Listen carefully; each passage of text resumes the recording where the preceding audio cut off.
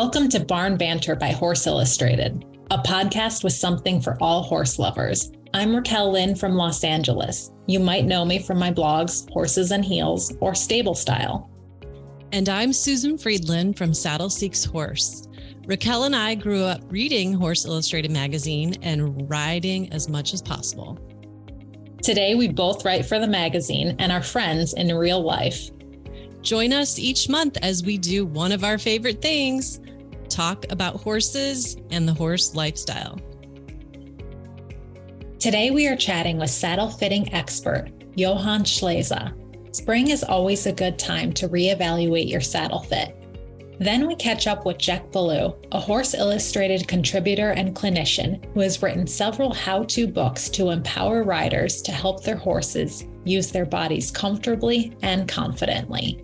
Finally, we get to know Lauren, this month's adoptable horse.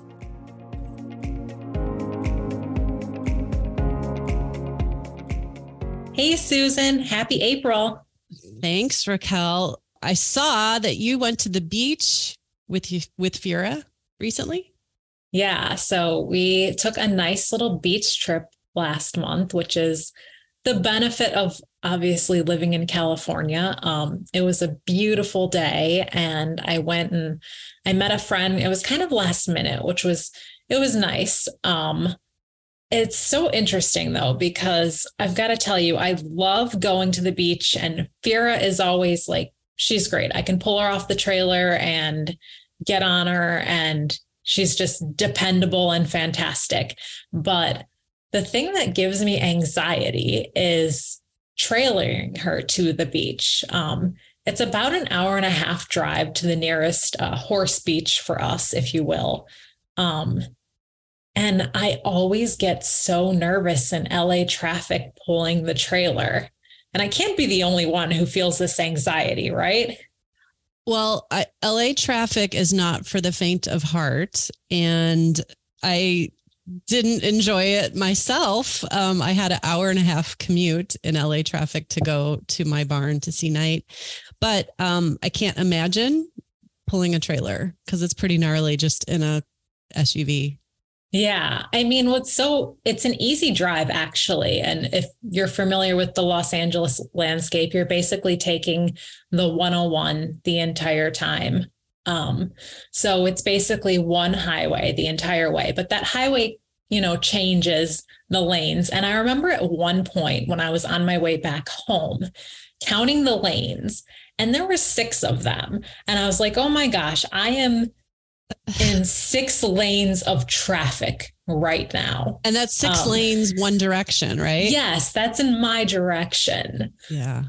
So that's just so many. And, I'm always really good about giving myself that space in front of me.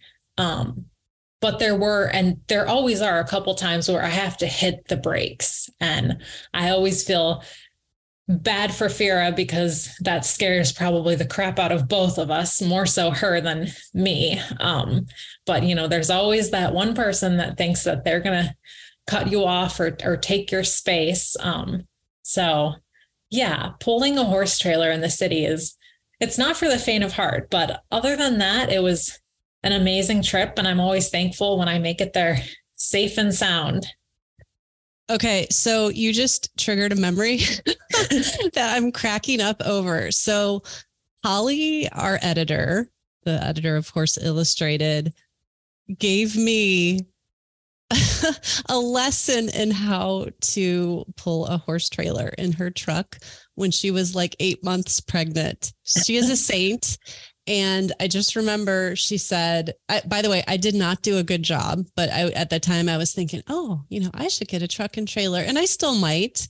But anyway, her words were, just drive like a grandma and you'll be fine. And I said, oh, that's how I drive anyway. She's like, oh, you'll have no problem. But it was the backing up that just blew my mind. Yeah. And we were in a vacant parking lot, no cars there. And I just couldn't get it. You get used to it. And, it's a skill that you need, especially in my area, because I have, narrow alleys and things and cars that I have to get around. And out in the country, you can just make a giant turn and it's fine. So I feel like you can get away with not knowing how to back up or maybe being not as great of a driver. But in the city, there are so many times where I'm turning down my street and there are cars parked on both sides. So I really have to drive slowly like a grandma, and I have to think about those turns because otherwise, yeah, you could hit somebody's Tesla, and we don't want that to happen. No. And Raquel, you know what? I know we have such talented people who listen to this podcast. I just had an idea for a video game.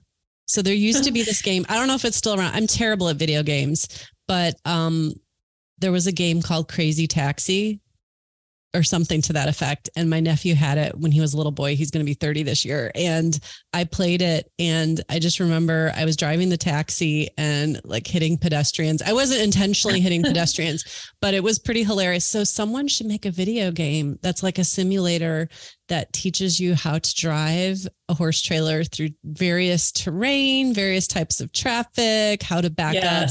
That's our $1 million idea. Yeah. Unfortunately, I don't know how to do anything tech related like that, but maybe someone listening does. Yeah, no, I love that. That's great. So enough about me. Tell me, what are you writing and what are you working on for Horse Illustrated? I know you just had an article come out. I did. Yeah. So if you look at the April issue, there is an article about going to the Irish National Stud, which is in Ireland, obviously. And speaking of video games, so I was there last year with some girlfriends, and they have this thing called the Irish Racehorse Experience. And it was hilarious and so much fun. So basically, it was a simulation, and believe it or not, the Irish Racehorse Experience won some major award that like Disney type amusement parks. I guess it's like an Academy Award of rides and simulations. So they won this fancy award. And I can see why, because you walk in and it's a learning experience, but then also you get to air quote, buy a racehorse at an auction.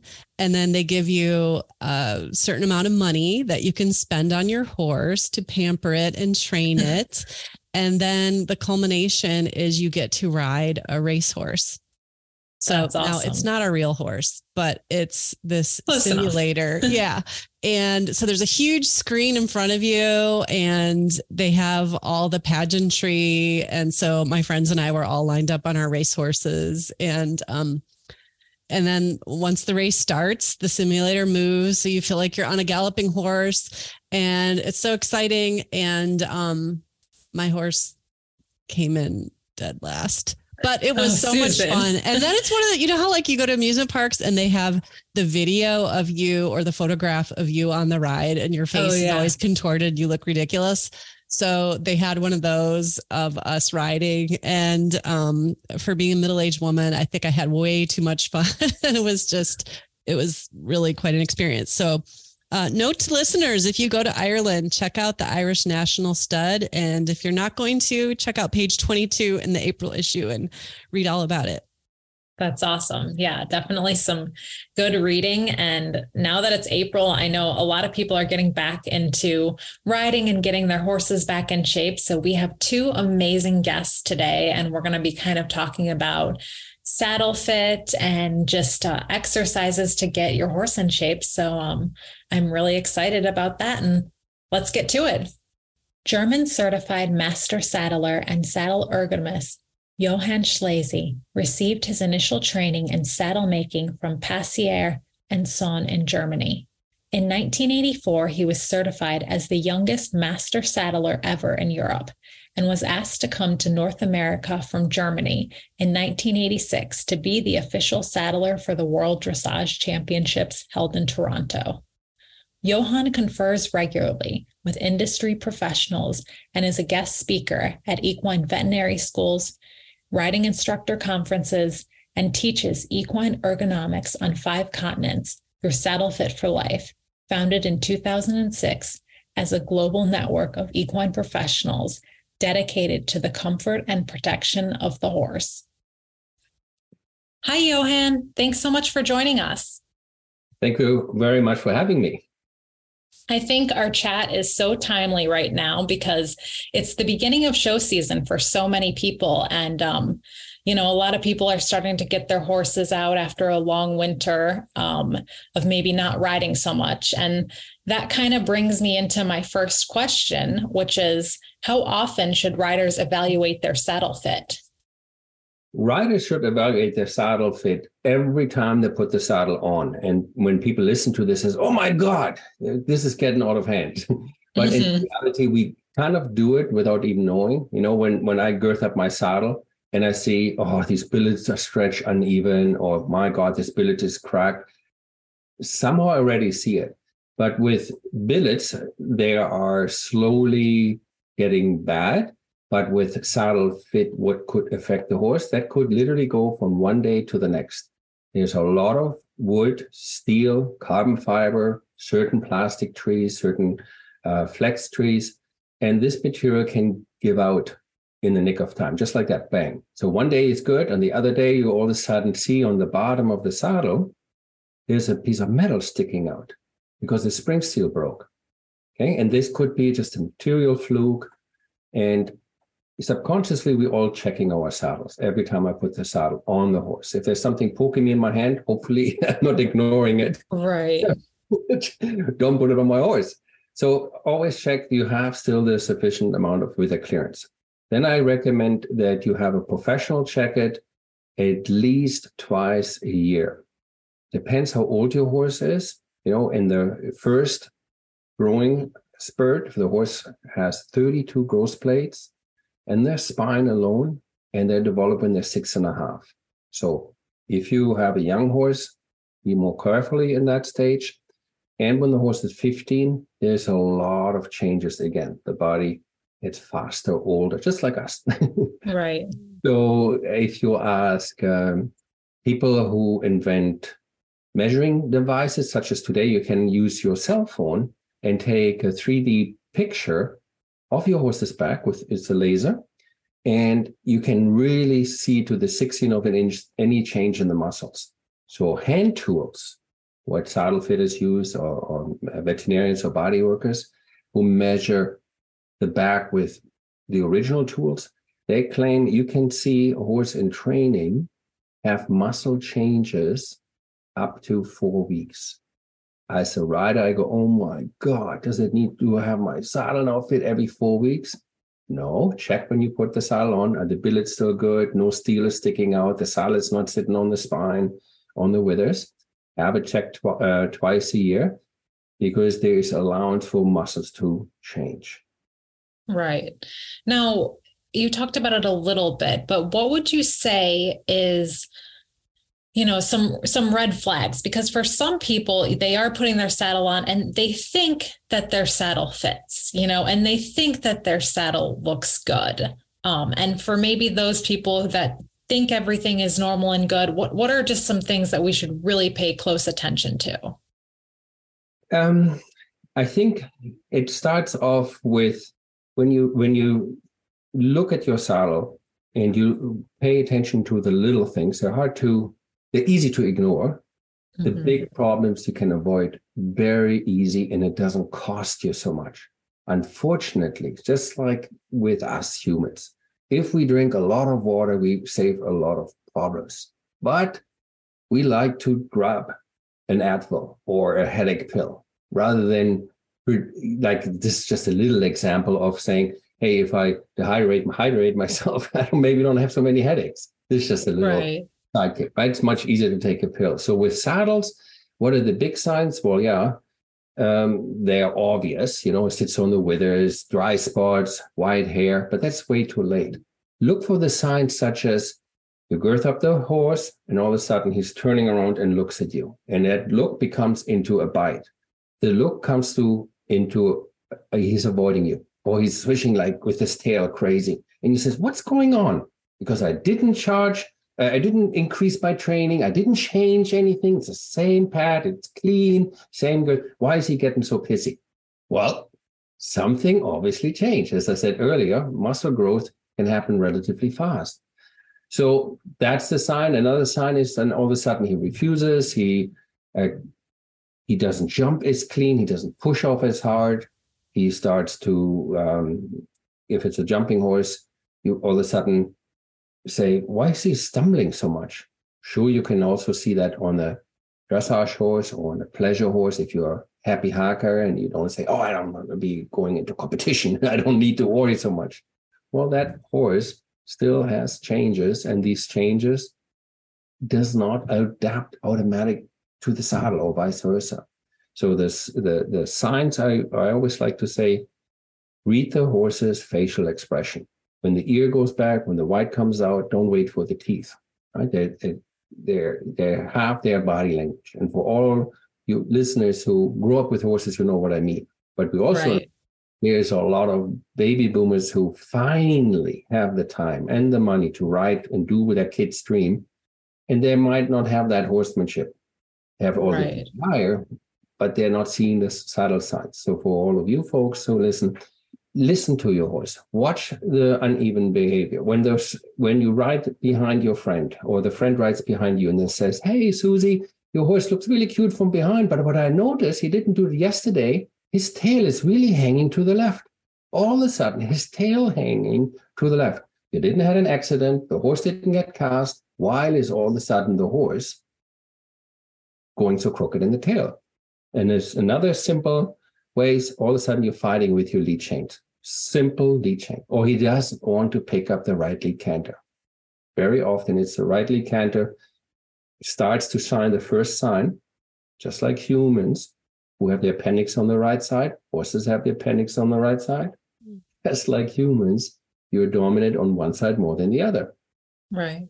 And when we get bigger and the one side gets more restricted, we show it in the aids, like asking for a good lead change or asking even to a right lead canter. So that's a common thing. The saddle signs smaller than that is your saddle pad starts to slip out. It didn't slip out. Why is my saddle pad slipping out? Or you start all of a sudden go crooked. You sit crooked in the saddle. Says, what is going on? My stirrup leathers, you have already half holes. You're punching more holes in your stirrup leathers. You check your stirrup leathers. They're not stretched. They're not uneven. But when I ride, every single person, my judge, my friend, I see it on the video, my right stirrup leather is longer or the left. Most of the time, the right. So these are saddle signs. The big signs, as I said, are obvious. Right. And the saddle signs is the pad, slippage of your saddle, and if your horse starts to run out of gas. A good example is we all have funny bones. There's a little part on your elbow when you hit it.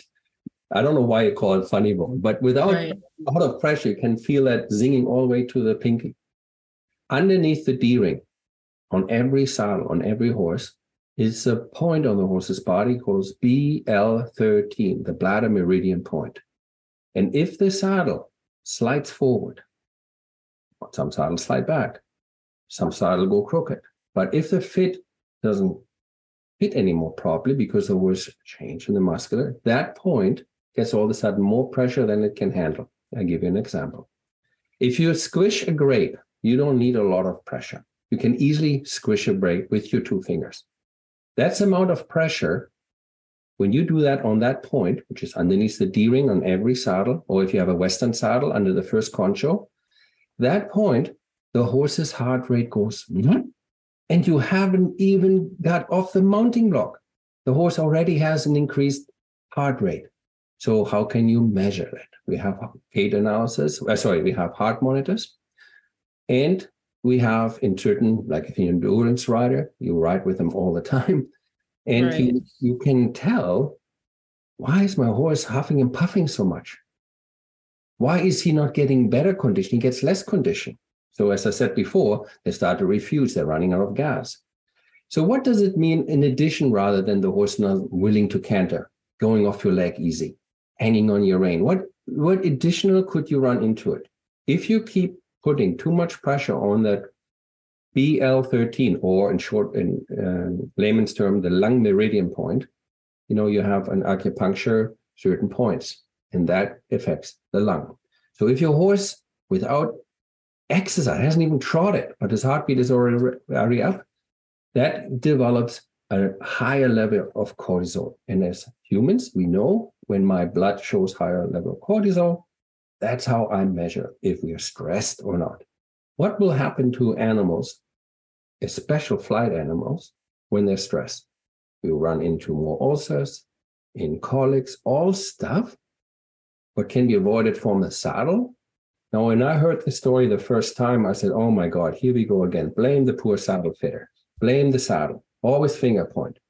But when it was explained from a holistic veterinarian who does Eastern and Western medicine, and he says, listen, you have a funny bone, and you will jerk around your arm and you want to avoid that pressure. The horse can't get away. We control that animal, sometimes harder than we like to, but it tries to get away from that pinching. And the physiology is what it is. So when that pressure will happen, the horse goes in unnecessary stress, and you use more leg and says, oh, I gotta pay all this money for the lesson. I got this expensive saddle. And it could be just a saddle fitting. Right.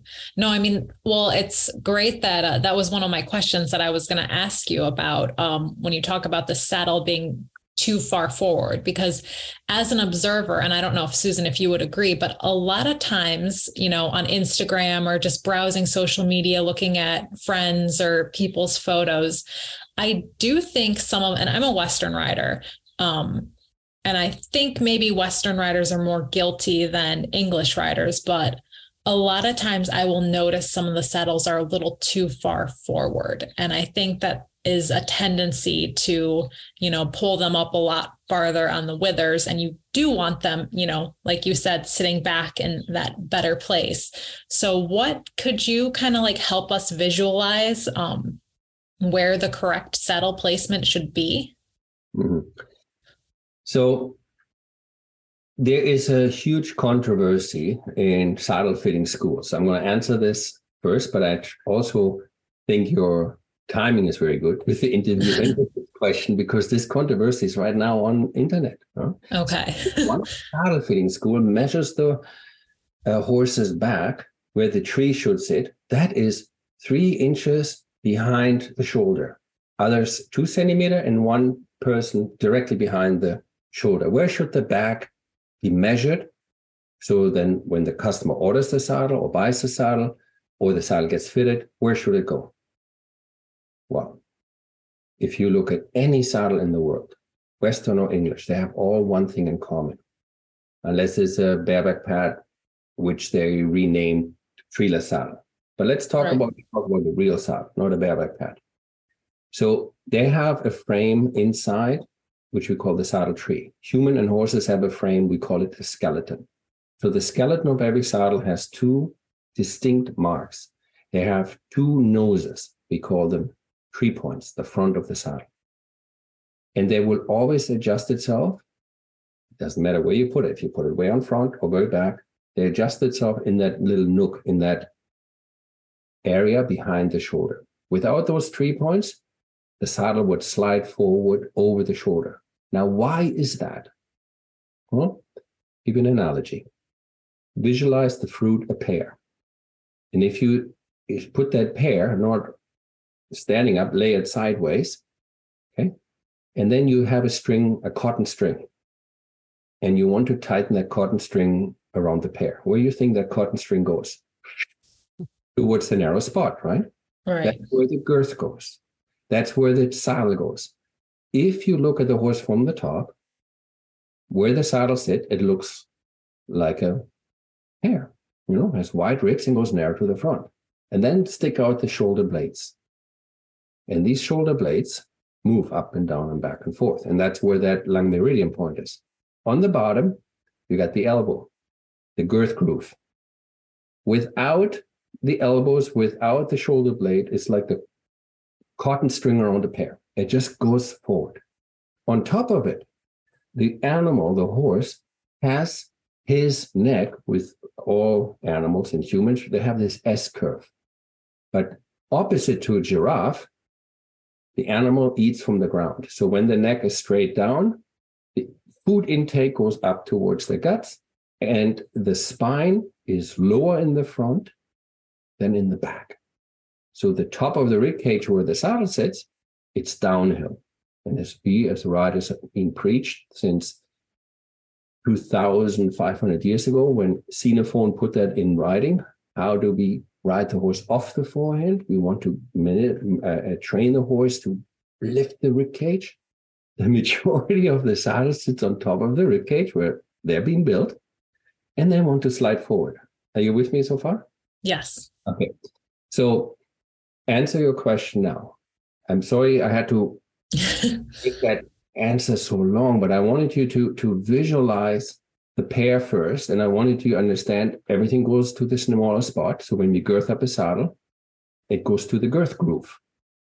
All right. So when saddles, Western or English saddles are designed, they're meant to sit behind the shoulder. Now, on the Western saddle, they have the front flare, and in the back flare. They're not meant to carry weight. When I was in England, I made a parade saddle. I was working there for several months. And a parade saddle is visualize a massive big drum, and it was hanging on the front flare. So the front flare was 10 inches. It was really, really long. The drum was attached, but the drum never pushed against the shoulder or the neck of the horse. It lifted away, and that's how the front flare of the Western saddle is supposed to fit. So putting the saddle way too far back is another problem, which is a chain reaction. Now the rider sits behind the saddle, a sweet spot. No bareback rider, or most of us have ridden on a horse or sat on the horse without a saddle, bareback, and there's a certain spot you like to sit when the horse does walk, trot, canter. If you don't, you bounce around like a ping pong ball on a ping pong paddle. Mm-hmm. Right? So if you look at rodeo rider, bullfighters, they sit at the base of the withers, where the sweet spot for the rider and for the horse is to align the two gravities, center gravities. So the old soldier way is you go to the end of the mane. Mm-hmm. You go and make a mark, dig your finger, make it wet, go against the hairline, take a piece of chalk, whatever, or keep the end of the mane in your hands. Then you put the saddle on, put it on the shoulder, and slide it into that pocket behind the shoulder. A good reference point, the first concho on the Western saddle should be in line with the end of the mane. English saddle, doesn't matter if it's a racing saddle, a jumping saddle, eventing, dressage, or endurance saddle. Most of the time they have a D-ring. And that D-ring is in front of the metal bracket we call gullet plate. That D-ring has to be in line at the end of the mane. Then you put the saddle where the tree was meant to build. When tree makers make saddles, they always know, that tree will look for that little pocket. Let's call it pocket. We could say shoulder holes. Some horses are roly-poly. They're more looking like a sausage. Right. They Yeah. don't have that pocket. Okay. And then in the back, you ever see a horse in the rain and you look on the side and the flank, you see how their hair comes together. They call it, the nickname is a rain line. So if you say, well, I live in Arizona, never rains here. Well, then take a bucket of water, put it over the flank, and you will see how the water runs down that one line. Because off the flank, the hair goes forward, and from the side, the hair goes backwards, and they meet, and they go straight down. This rain line, they used for many, many, many years. And it says the end of the mane, and where the rain line is, that's the top of the ribs where the saddles is built. Western saddles, they're longer in the back. Half skirt, double skirt, round skirt, square skirts. The back of that rain line, that's the back flare. And you don't want it to, you can put a football underneath, but you also want to have a little space so when you put your kitchen on there, or your backpacks, your tent, whatever you carry, when you go from A to B to drive your cattle from here to there, okay, that was not meant to sit on the lumbar area. So to answer the question, look for the end of the mane. The first concha goes there, or the D-ring, and the saddle should not exude pressure or contact past the rein line. That's great. Well, I think you have given us some amazing information for everyone who's listening just to think about, because the whole time you're talking, I'm just visualizing my horse and just thinking of all this stuff. And this is great. And I know we could talk to you for hours, but maybe we'll have you on for another time. But this is a great start. And for listeners who want to find you online and maybe talk to you and learn about what you do, what are your links and where can they find you? Well, I have two businesses. One who manufactures saddles, and we do that in Europe and in North America. And just like my name, .com. So it's Schleese, SCHLEESE.com. And then you can choose if you want to go to the European division or the North American division. And then just info@schleese.com. You can email us and we will help you. Because we have now been established on 5 continents, and we do it pretty much extensively in the English sector. But I was approached by many trainers in the in the racing and in the Western world. And this is, I read your book, Suffering in Silence, which is also a textbook in many universities for equine studies. They says your passion and your calling, you call it your calling in life, is to help all horse and riders to protect them from long-term damage caused by ill-fitting saddles. How dare you only do English? How dare you not do Western? So we decided, and this is now over almost 2 decades, to go into racing industry and Western industry. And as a Western rider, you know yourself, we see now not your average cowboy anymore and your average quarter horses. Right. I have many, many, many of our clients who used to ride forever English. And they said, you know what? I'm done with the show circuit. I want to have peace and quiet.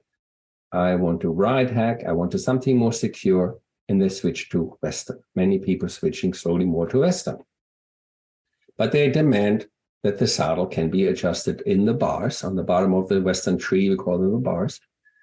And there are 7 different adjustments: the length, the rock, the flare in the front, the flare in the back, the twist and the width and the angle, and so on and so forth. So that, of course, created a huge demand and answered the calling. And that's why I said, I can't make saddles in Europe and in Canada, all over the world. How can I help more horses? How can I follow my calling more than these 3 divisions? I decided to open an academy. I used to travel on 5 different continents and taught to body workers and every equestrian lover how to become a saddle police officer. And people look at me and says, what in the world is a saddle police officer? It got established with the German National Riding School. They said to me, we need independent people, not people who sell or fit saddles. We need people who are schooled on the human anatomy and horse anatomy in not the whole spectrum, but what has anything to do with horseback riding. And we need somebody who can do a static and dynamic saddle fitting. What is the difference now? Well, most people go measure the saddle, look at the saddle on the horse, and say, okay, looks like it still fits. That's static. But we wanted somebody who understands, no, that horse has now a pace. No, that's a 4-beat canter. No, that's not a good jog. That's not looking normal. So somebody who understands a little bit more about the human and the horse biomechanics. That's the saddle police officers. That was very, very hard for me to see that my dream ever, or my calling ever, comes to fulfillment. Since 2000 and I think back here, 20, just before COVID, we now made this online. So if you want to learn to become a saddle police officer, well, the USDF and other big equestrian federations didn't like the title. So we changed it to equine agronomist. Equine, the horse. Agronomist is, if you look it up in the Wikipedia, is somebody who measures something 3-dimensional. The rider's butt is 3-dimensional, the horse's back is 3-dimensional, and the saddle is 3-dimensional. So we call it equine agronomist. And this is now also very soon taught in many different equine universities. And what makes that so special is, I call it the driver license for the horseback rider. That you know the do's and the don'ts on the saddle fitting. You can do the small course or the extended course. And you can find us there on saddlefitforlife.com. So it's saddle, fit, and then the letter and the number 4, and then life, all one word, saddlefitforlife.com. And then you have lots of different courses. You can educate yourself as a veterinarian, body worker, saddle maker, saddle fitter. And that way we finally talk what I call a universal language. When I travel the world, I get by with English everywhere. I like to say as German, it would be German language, but it isn't. Right. When I was in the World Cup in Russia, even in Russia, you got by with English. Why can we not have a universal saddle fitting language, which is based on science and evidence-based rather than on opinion? And that's saddlefitforlife.com. So if you look into that, that's how you can reach us. Perfect. Well, thank you so much. We will go ahead and put those show links for everyone so that they can learn more about saddle fitting. And Susan and I really appreciate you being here with us today. And look forward for everyone to dive in and just listen and absorb all this wonderful information. So thank you so much. Thank you for having me. Bye-bye. Bye. With unrivaled performance and breakthrough equine technology, Exhibitor's color enhancing system is pH balanced, contains no harsh chemicals, bleaches, or dyes, and intensifies your horse's natural coat color, contrast, and shine. Champion dressage trainer and international Grand Prix rider Amina Said Bursa says, "My favorite thing about Exhibitor's products is that they work. It's so evident that they are products for horses made by a horse company. My favorite product is Quicksilver, mostly because it has so many uses for me. I use it on the horses, my own blonde hair, and I use it to wash my white breeches." For professional show ring results, Exhibitor's formulas clean and maintain the magnificence of your show horse. Visit exhibitorlabs.com to learn more. Raised in a horse training family in Vermont, Jack Ballou studied dressage throughout Europe and eventually settled in California. About 15 years ago, she realized most of the problems riders struggled with stemmed from their horses not using their bodies well. They lacked strength or coordination. They had muscle imbalances. They were stiff. Jack saw a need for simple tools to help horses use their bodies optimally, and so she wrote her first book in 2005, 101 Dressage Exercises for Horse and Rider, which was endorsed by the United States Dressage Federation as critical for every rider to own. Several books followed, which have been translated into foreign languages and trusted around the world for helping horses regain freedom of movement and enjoyment of exercise and strong bodies. Jack offers online courses, clinics, and customized training programs to empower riders to get their horses moving confidently and comfortably. Find out more at jackballou.com. Hi, Jack. Thank you for joining us today. So to start out, I understand that you live in California, and I used to, and Raquel does currently. Where are you? Oh, okay. I didn't know that. I'm in Santa Cruz, so Central Coast. Beautiful area up there, my goodness. Yeah. But you, I understand, are just finishing up with a clinic, and I would love to hear more about the clinic you had. I know you do a number of different types of clinics, but maybe just give us a little recap on what you were working on. Yeah. So this time of year, usually in the spring, it's fun to offer clinics that, I call them like a spring tune-up or, gearing up for the season ahead kind of clinic, because most people, even in California, it's pretty mild weather, but most people do have a period where they're not exercising their horses much. And it is nice once the weather gets nice to be able to just hit it gung-ho.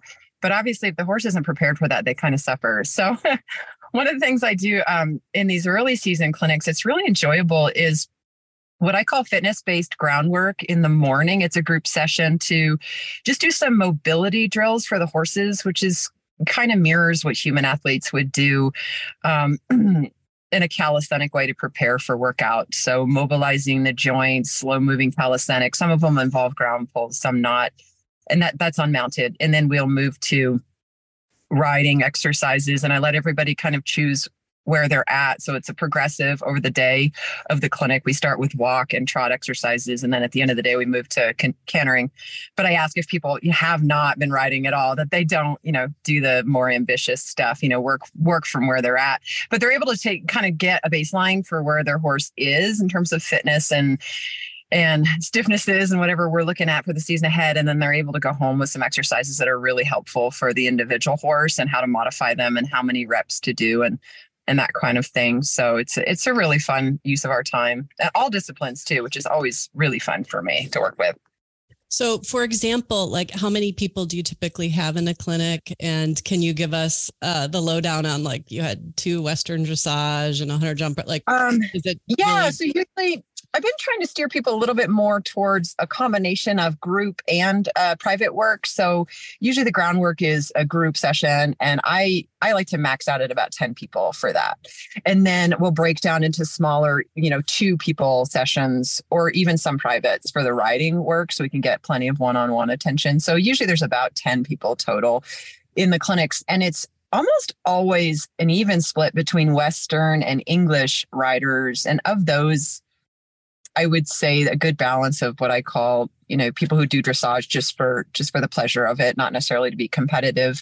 And then a lot of endurance riders, a lot of kind of stock horse riders who compete in a variety of Western disciplines. And then, the balance is made up of, I would say, people who just really enjoy their horse and do all kinds of things. They go to all kinds of clinics and they go horse camping, and, they dabble in all kinds of things. So it's usually a pretty diverse group and all kinds of breeds. I usually get several gaited horses that show up as well. We've seen more and more gaited horses in popularity, at least on the West Coast in recent years.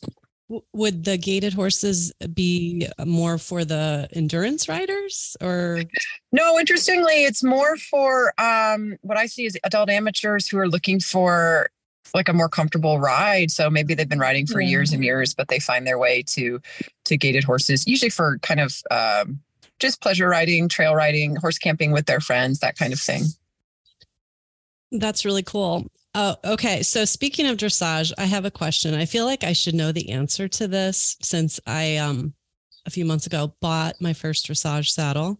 Okay. So I saw you studied classical dressage and you trained in Europe. So maybe you could break down for us, what does it mean to classical dressage versus non-classical, or I don't know if there's a term for it, but like where I'm living now, I'm not that far from where the Temple Lipizzans are. So when I think of classical dressage, I think of that, but I couldn't really tell someone what classical dressage is. So maybe you could help me out. Well, yeah, it's interesting. It's a couple decades old debate at this point, whether or not there is any. I mean, dressage is dressage at its core, but I think when people use the term classical dressage, it is to reference the maneuvers and the exercises being done in a way that's very suited to a particular breed. So like you mentioned, the Lipizzans, the Baroque, I ride, my favorite are the Andalusians. My own horse is an Andalusian. So where I've been in Portugal, for example, to study is the style of riding emphasizes a little bit more collection. The focus is a little bit more on the collection, because that's what those horses excel at. It's less the big suspension and those sorts of powerful movements that you would school with a warm blood, because they're more suited to that. So that's kind of where this division has come from, is really a fine tuning of the breeding all the way around. And, but it's not like there's a specific brand of classical versus competitive, but I think people use those terms to sort of say, well, I'm in this camp that maybe I show sometimes for fun, but it's not my main focus because I ride a Morgan or a quarter horse or whatever. And so I drawn more to the classical dressage, and many of the people getting involved with Western dressage, I hear them say that as well. Like, I identify more with the classical versus the competitive. because they just don't feel like their horse will ever move like the spring-loaded, extended trotting Dutch warm blood, and they probably won't. They're just not bred for it. They don't have the right parts. Yeah. Well, I have one of your books. I know you've written several of them and they've been translated to other languages. And I wanted to ask you a really specific question. I do have an agenda because I have a horse with kissing spine. Oh, okay. And I was going through 55 corrective exercises with horses, and I saw exercise number 5, which is called backing up with good form. And what was interesting to me is my veterinarian, who has kind of a performance, I guess you could say, flavor to her practice, has had me recently backing my horse up 10 steps. And so I was like, oh, I'm kind of doing that. But in your exercise, it says 30 steps. So I was wondering, I have like a few very specific questions about this. So is this the type of exercise? So I don't know if Raquel backs her horse up, but let's say she was starting with this exercise number 5. Could you go for 30 steps all at once? Or is it something like when we humans exercise, you only want to do a few to start with until you kind of get stronger and get the feel of how it's supposed to be?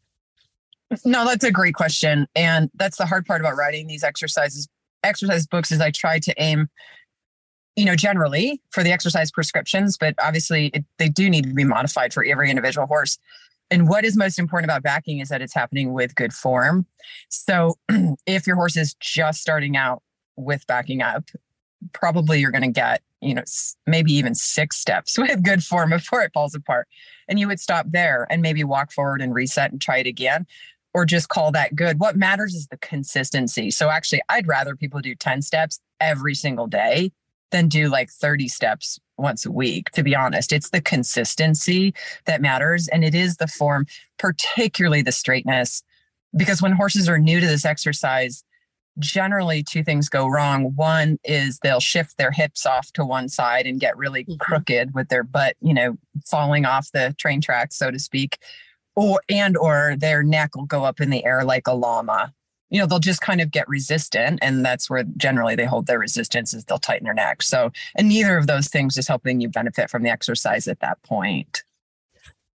What my horse was doing. Oh, so go ahead, Raquel. No, I was going to say, when you asked if I back up and I back Fira, I mean, occasionally we back up a few steps, but the time that we definitely do the most backing, and obviously I'm very familiar with that crooked backing, is if we're going to load in the trailer and someone decides that they don't want to load in the trailer, so we have to back up, and then she starts to get the crooked, because my method of getting her to load is, we back up, and then when we're ready to go forward, we get in the trailer. But I'm very familiar with that crooked backing, because we'll start yes. backing a bunch of steps and it starts off nice and straight, and then the more we keep going, it just kind of loses its form. So I know exactly yes. what you're talking about. Yeah. I'm curious, I'm sorry, you said your trainer or your vet recommended the 10 steps. Is that of backing? Is that before you get on? That is my veterinarian. And yes, I'm also curious. I took the notes. I think it was after I ride. It's when I'm done riding. Oh, after. Okay. I'm wondering if it would be good, because, I'm thinking about what you're saying, and what you promote in your books makes a lot of sense to me.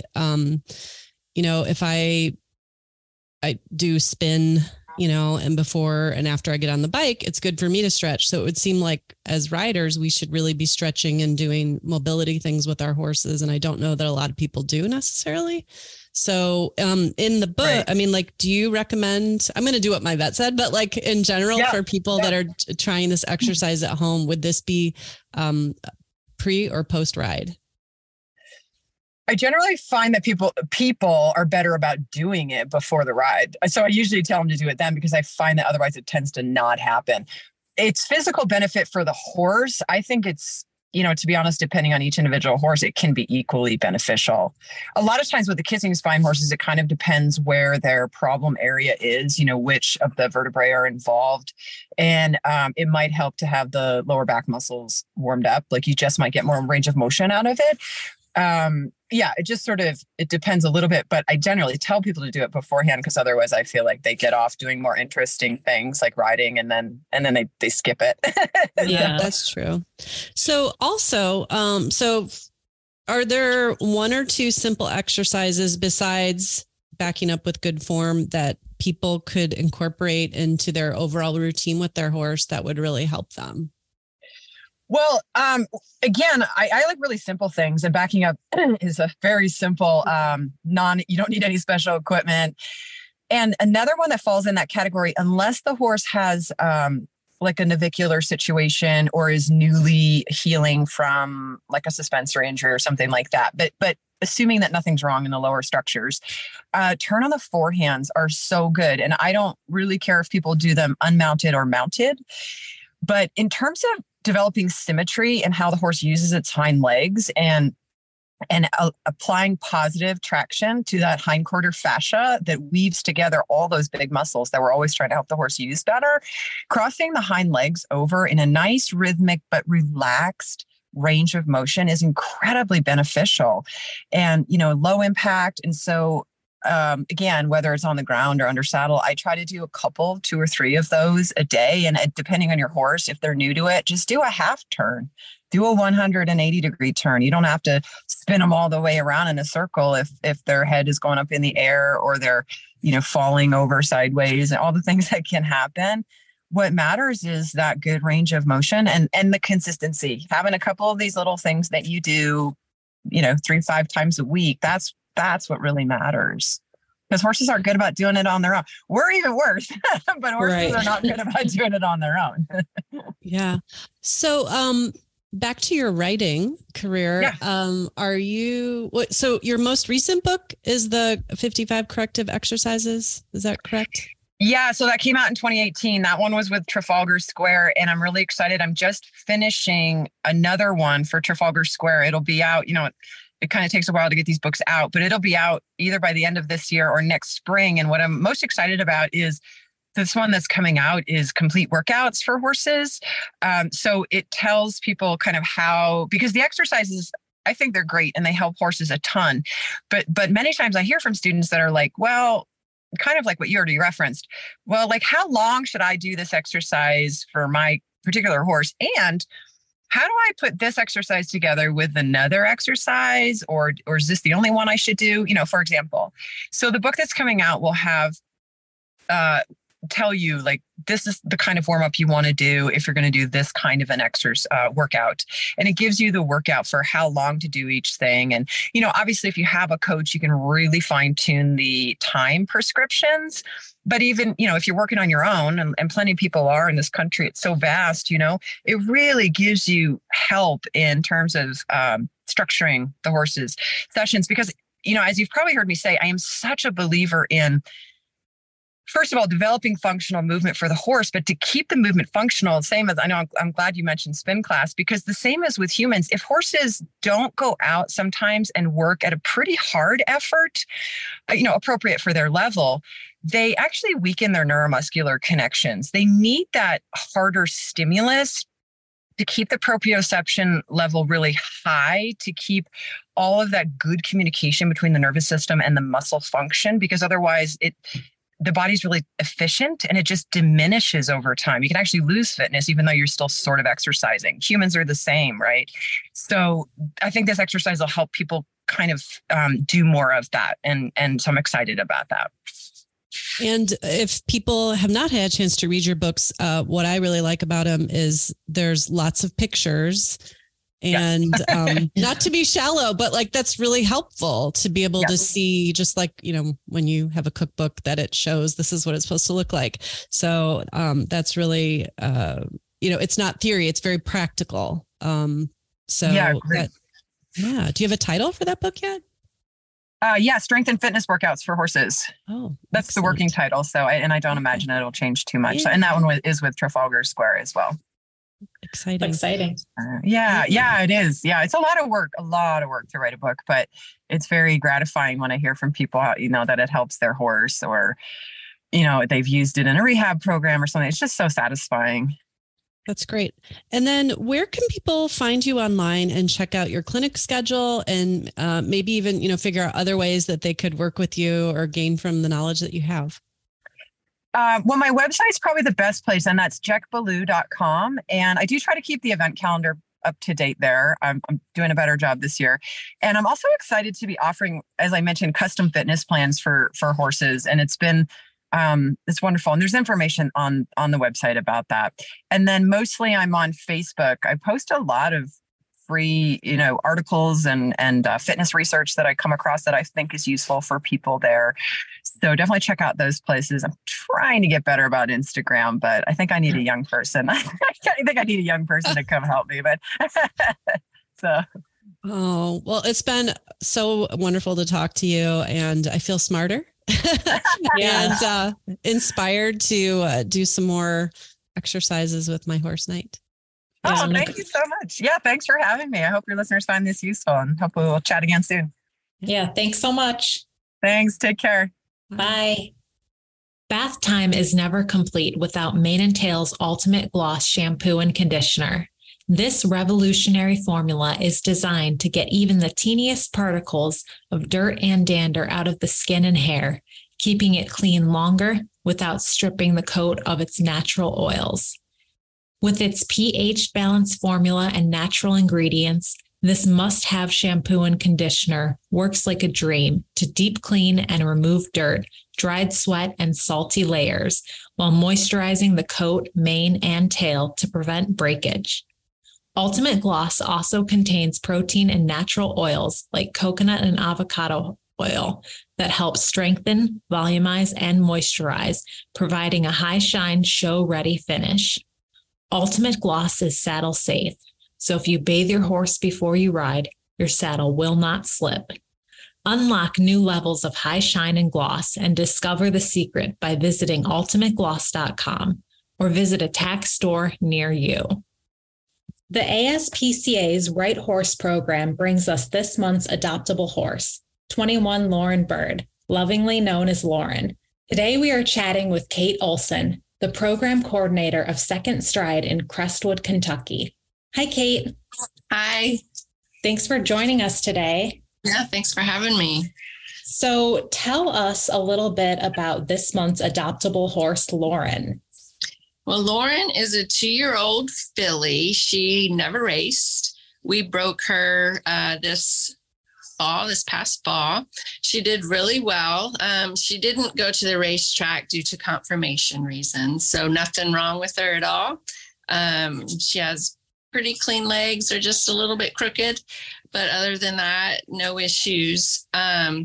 She is a really nice filly. She's loving, she's confident, she's brave. She's a sturdy leader of the pack, and she really loves to kind of corral her pasture mates. So if you're trying to catch one, she'll kind of herd them off in another direction. So we think she'd really like to be a ranch horse. Right now, she's going to have to stay on the flat till she's full grown, just to let the way her legs are, fully form and develop. She could possibly do something a little more athletic in the future, but she really seems to love, we've had her around cows and she didn't balk at the cows. So we think she'd like to do some Western type of stuff, ranch work. She will need an experienced adopter, someone who is confident in animal behavior, and someone who can help her lovingly set boundaries. She can be a little difficult to handle at times. She's not being mean. She's just very pushy, and she just needs an education, a loving education on what's proper and what's not proper. But once you work through that with her, we think she's really going to be an excellent partner. Right. And she's so young, so she has her whole future ahead of her. Yes, for sure. I saw a video of her and she looked really cute. It looked as if she was, someone was riding her on a little bit of a loopy rein and she just was trucking along like no big deal. Yeah, she really likes to be out and about and going through the trails. She doesn't mind puddles. She doesn't mind trees, branches in her face. She's super brave. And she's got that white eye. So she always looks like she's giving you the side eye. But she's a beautiful filly. She's going to grow to be a beautiful mare. She's got that dark bay coat. And I assume she's breedable, if someone would ever want to breed her in the future. But yeah, she's really nice. She just needs some help with boundaries. Yes. Well, most young horses do, right? Right. Yeah, no, she's beautiful. Well, tell us, we're going to put the link in the show notes, but if someone wants to come adopt her, how do they apply, or how do they, come meet her? What's that process like on your end? So our website is secondstride.org. And you can click on adoptable horses and look for her ad. And at the bottom of the page, you'll find the link to the application. There's also a link to the application on our homepage. Just fill that out and we'll contact your references and get back to the people in a day or two. And at that point, they can come out to the farm and see her. Or if they're not able to travel to Kentucky, we can always do it over the phone. Yeah, that's great. But hopefully they can come meet her, because I'm sure you meet her and, you fall in love and get to see that personality, right? You do. Yeah, for sure. That's great.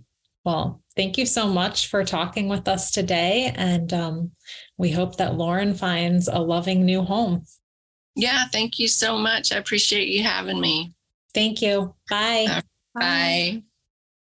Thanks for listening to our show. We want to hear from you. What topics are you interested in? You can find me on Facebook or Instagram at Saddle Seeks Horse. And Raquel is on both Facebook and Instagram too at Horses and Heels with a little underscore at the end. Don't be shy. We'd love to hear from you. Also, if you enjoy Barn Banter, please subscribe. Leave us a review and tell your friends so more horse lovers can find us. See you next month.